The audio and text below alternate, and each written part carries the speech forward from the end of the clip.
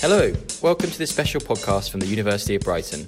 I'm Edwin Gilson, and in this one-off episode, I've been speaking to British Sri Lankan filmmaker and artist Kannan Arunasalam about his new film installation, The Tent, hosted at the university's Grand Parade Gallery.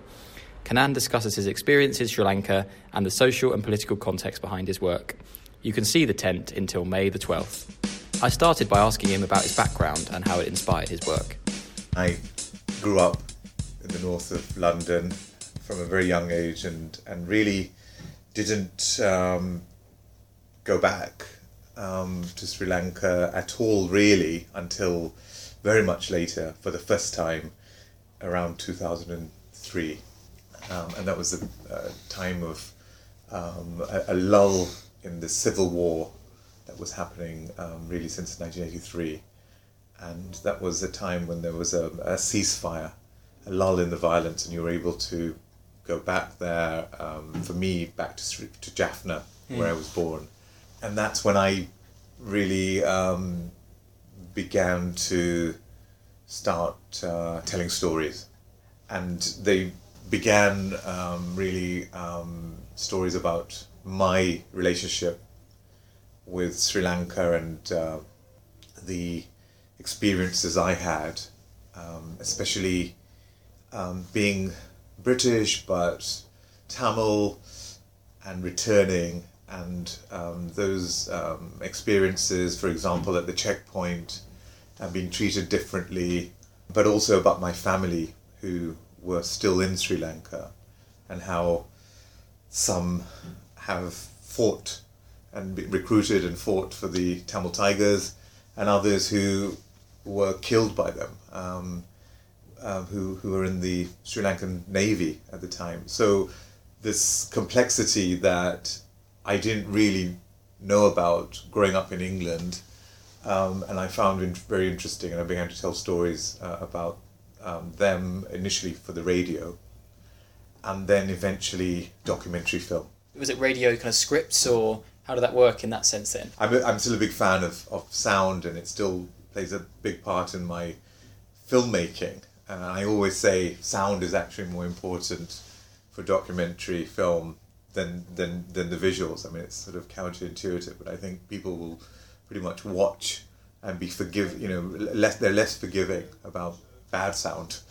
And so initially it was for a radio program called The State We're In, and it was a global program in English, and they were largely started with scripts, with me narrating, but meeting Sri Lankans, meeting everyday people there and interacting with them, and some natural engagements will be recorded. But eventually I got all of these things I wanted to say from my perspective off my chest, and I wanted to really tell other people's stories, and they became narrators of their own story, and I sort of stepped back and went behind the camera and started to make films, two of which are downstairs, the early work. Films that are playing downstairs are about mothers who have been protesting for over a year about what's happened to their loved ones who disappeared during and after the end of at the end of the war. So they were protesting opposite military camps, government buildings, and they want answers as to what happened to their husbands, their sons, their daughters, and the government has promised answers and hasn't delivered. As a documentary filmmaker, I'm looking for an arc, if you like, a beginning, a middle, and an end. Usually, sometimes reality doesn't play out like that, and their story for me kind of demanded a different way of telling it, and I was looking for something that was more emotional and immersive, that captured this waiting, searching and not knowing, and I found their lives frozen in time. And so the idea of doing something for this gallery space, which was more immersive. I thought it was a good fit for capturing their moment. Yeah, could you elaborate on that a little bit more, like how the space itself is a vehicle for that sense of limbo, I guess, that you just described there? Well, exactly. I mean, one of the things with this film called The Tent is a dual projection, and on one film it is these long periods of quiet days where there are two or three women. Their days are punctuated by this domestic chores and reflective conversation. But on these certain anniversary days, large crowds of people, other mothers and families of the disappeared, as well as the media, visit. And there's this demand for drama, if you like, and the families respond. And so it's a very different experience. And I wanted to juxtapose these two very different kinds of days. And I found that these quiet days are just so much more compelling for me personally. And so the idea of using a dual projection, which you can't really do in a sort of documentary setting, in a theatre setting, really worked in a gallery space. I don't expect everyone to see the whole film, which is 23 minutes, but experience it in a very different way. As I said, it's aiming to be immersive, and how Ben Roberts, the director here, has created these booths to, I think, augment that experience is very interesting. There's a parallel exhibition at the Tetley in Leeds that's running for a few months as well, and they've decided to project these on a single wall side by side, and that's an interesting and a different experience. And what's the effect of seeing those slow days, like you mentioned, then juxtaposed with the meat days? Is it quite a jarring kind of thing to see, or is that part of the intention? Or? I mean, I think that is part of the intention, the jarring effect. My thesis, if you like, going into the film was that these two compete for your attention. These media days, as I call them, these anniversary days where there's a sort of bombast and drama. Does that attract your attention, or do these quiet days where I feel that sense of loss is really palpable, where it isn't massive crowds, banners, and what's for me become through intermittent but repeated coverage of women who will hold a photograph of their loved ones. For me, that's become a kind of trope, which I think I've desensitized to, and I feel these quiet days where nobody turns up, and it is these two women, but those days still have to be marked. They are routinely surveilled by military intelligence, who are trying to put them off. They try to put me off when we were filming. When you say put you off, how do you mean exactly? Well, one of the things within this new government that came in 2015, it came to power promising accountability, promising answers to the families of the disappeared, for people whose land has been taken by the military. They promised those would be returned. They said that the militarization of the North and East would somehow change. Unfortunately, none of that has happened. One of the things I do give some credit to the government is the restrictions on the media that were there before have relaxed. I certainly wouldn't have been able to make this film before 2015. I don't think the women who are protesting would have been able to do it in the way that they have been. Bravely, still, but right next to a military camp, or right opposite a government office. But I feel that this new government has been victims of their own success, in a sense. They've allowed these things to happen, but it just highlights that their failures, really. Why would they allow those things to be exposed though? What's the benefit of that for them? For them, they had to show to the outside world, to the UN, that they are different, that they want to protect the freedom of the media, the right for people to protest.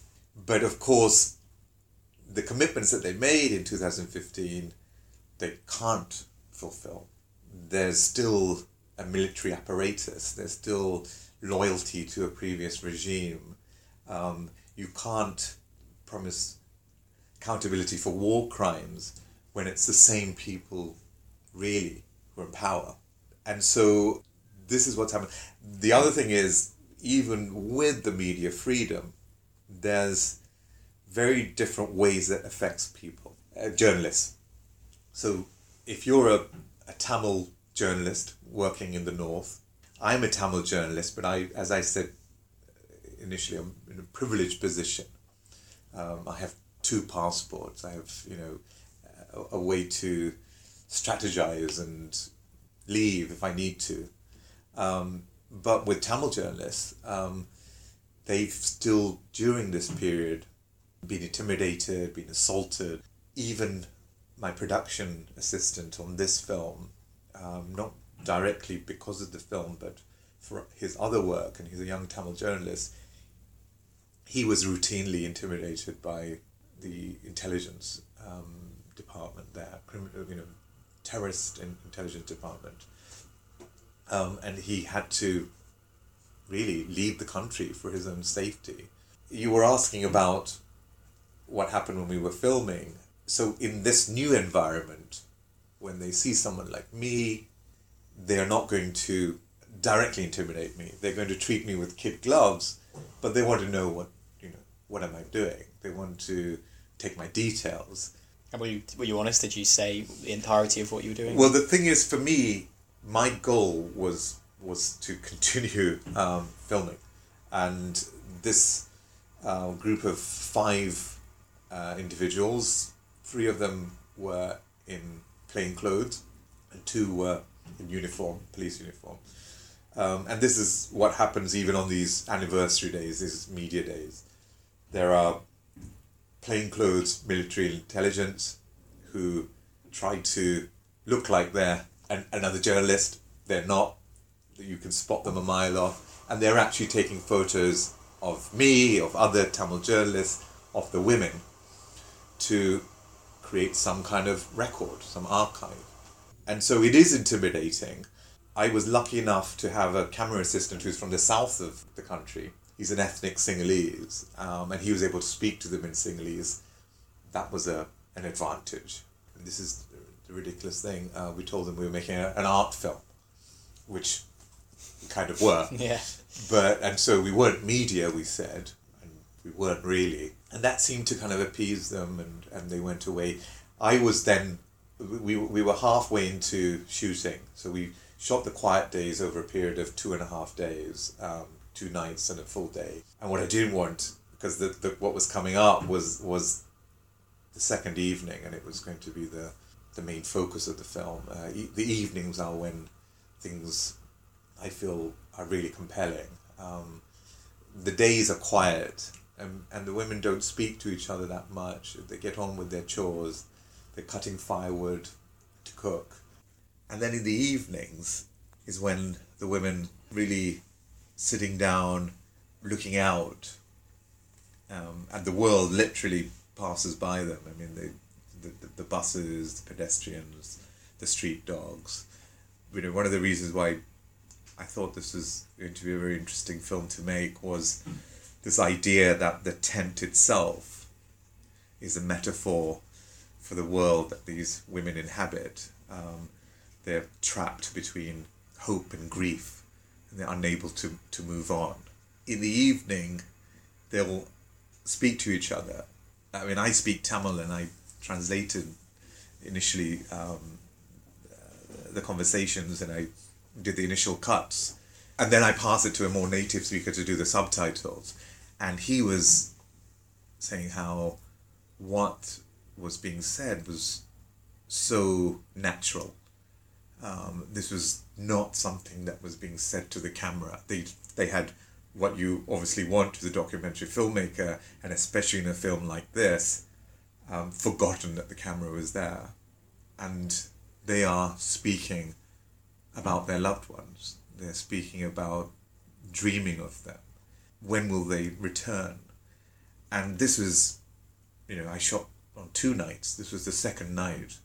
The impression I got was, this is what they talk about constantly in their mind. Their lives are frozen.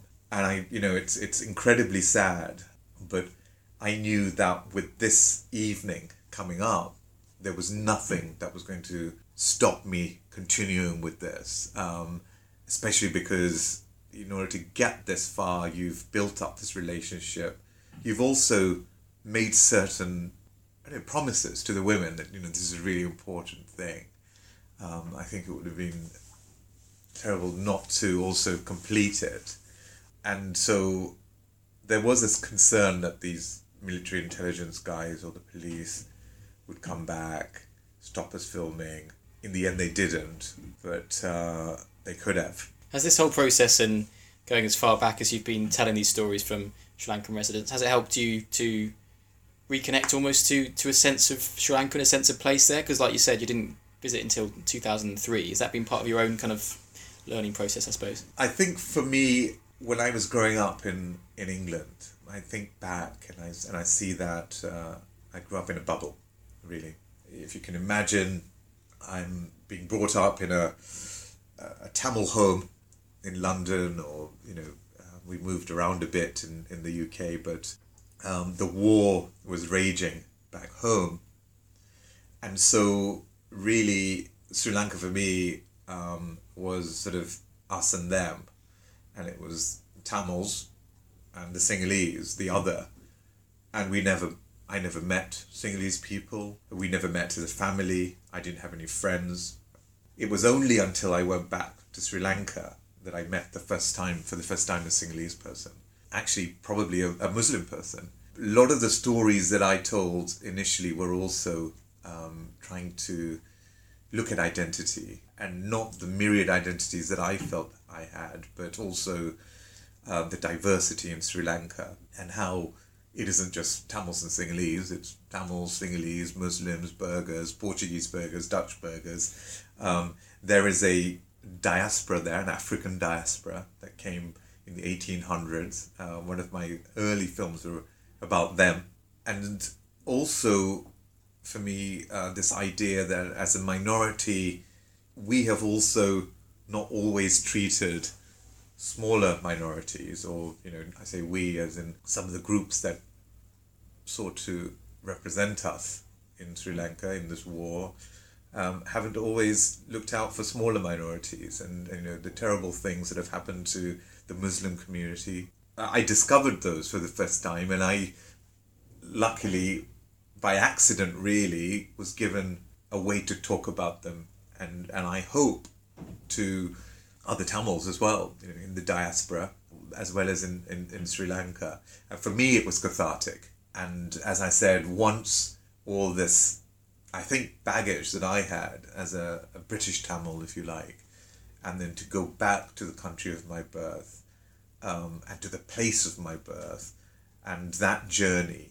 once I was able to deal with some of this, I was then able to kind of turn the camera and the microphone to others, and this is where so I don't narrate anything now. I don't put myself in it. Obviously, my frame is in there, in terms of the kinds of things I still want to say about Sri Lanka, and this film installation, The Tent, is part of that. I would like to keep the spotlight on the struggle of these women. I think it's really important. There is media coverage. They have now stopped protesting in the way that I've captured in the film, and so it becomes even more like a documentation, if you like, if possible. And I would like to do this, to try and screen it in Sri Lanka, not only to the mothers of the disappeared who are in the film, the wives of the families of the disappeared, but also to the southern communities. One of the things that people don't talk about enough is how in the late 80s, tens of thousands of people disappeared in the south. There was a state terror that affected ethnic Sinhalese, young Sinhalese boys disappeared, and there's been no accountability for that. The reason why Sri Lanka has got this unenviable position of this, probably one of the second most enforced disappearances in the world, is collectively from these two conflicts there's been so many missing people and almost no accountability. It's the most egregious crime. If you are in that position, and I can only imagine if you are a victim, and I mean the families of the disappeared, and you're in this mode where you're searching. The writer Michael Ondaatje, who's Sri Lankan born, wrote once in his novel Anil's Ghost, and he talked about this double-edged fear that the body in the pit was her son, or it was not her son, in which case the searching continues. Limbo again, yeah. Last year, for example, we Sri Lanka discovered a mass grave in the north of the country, a place called Mannar. They've found more than 300, I think 380 remains, skeletal remains. They are beginning to do the forensic work on those. I think 20 of them are young children. The scale and horror of enforced disappearances has been brought home by this. And for the mothers of the disappeared, the women who are in my film in the tent protesting, that double-edged fear for them hangs in the air. We don't know yet what are the circumstances in which these bodies were thrown into this pit. It's unfolding. We will know. There is a report which will come out soon, and it's a horrible situation. Thanks to Kanan for taking the time to explain the background behind his installation. Be sure to stop by at Grand Parade Gallery to see the tent, and it runs until the 12th of May.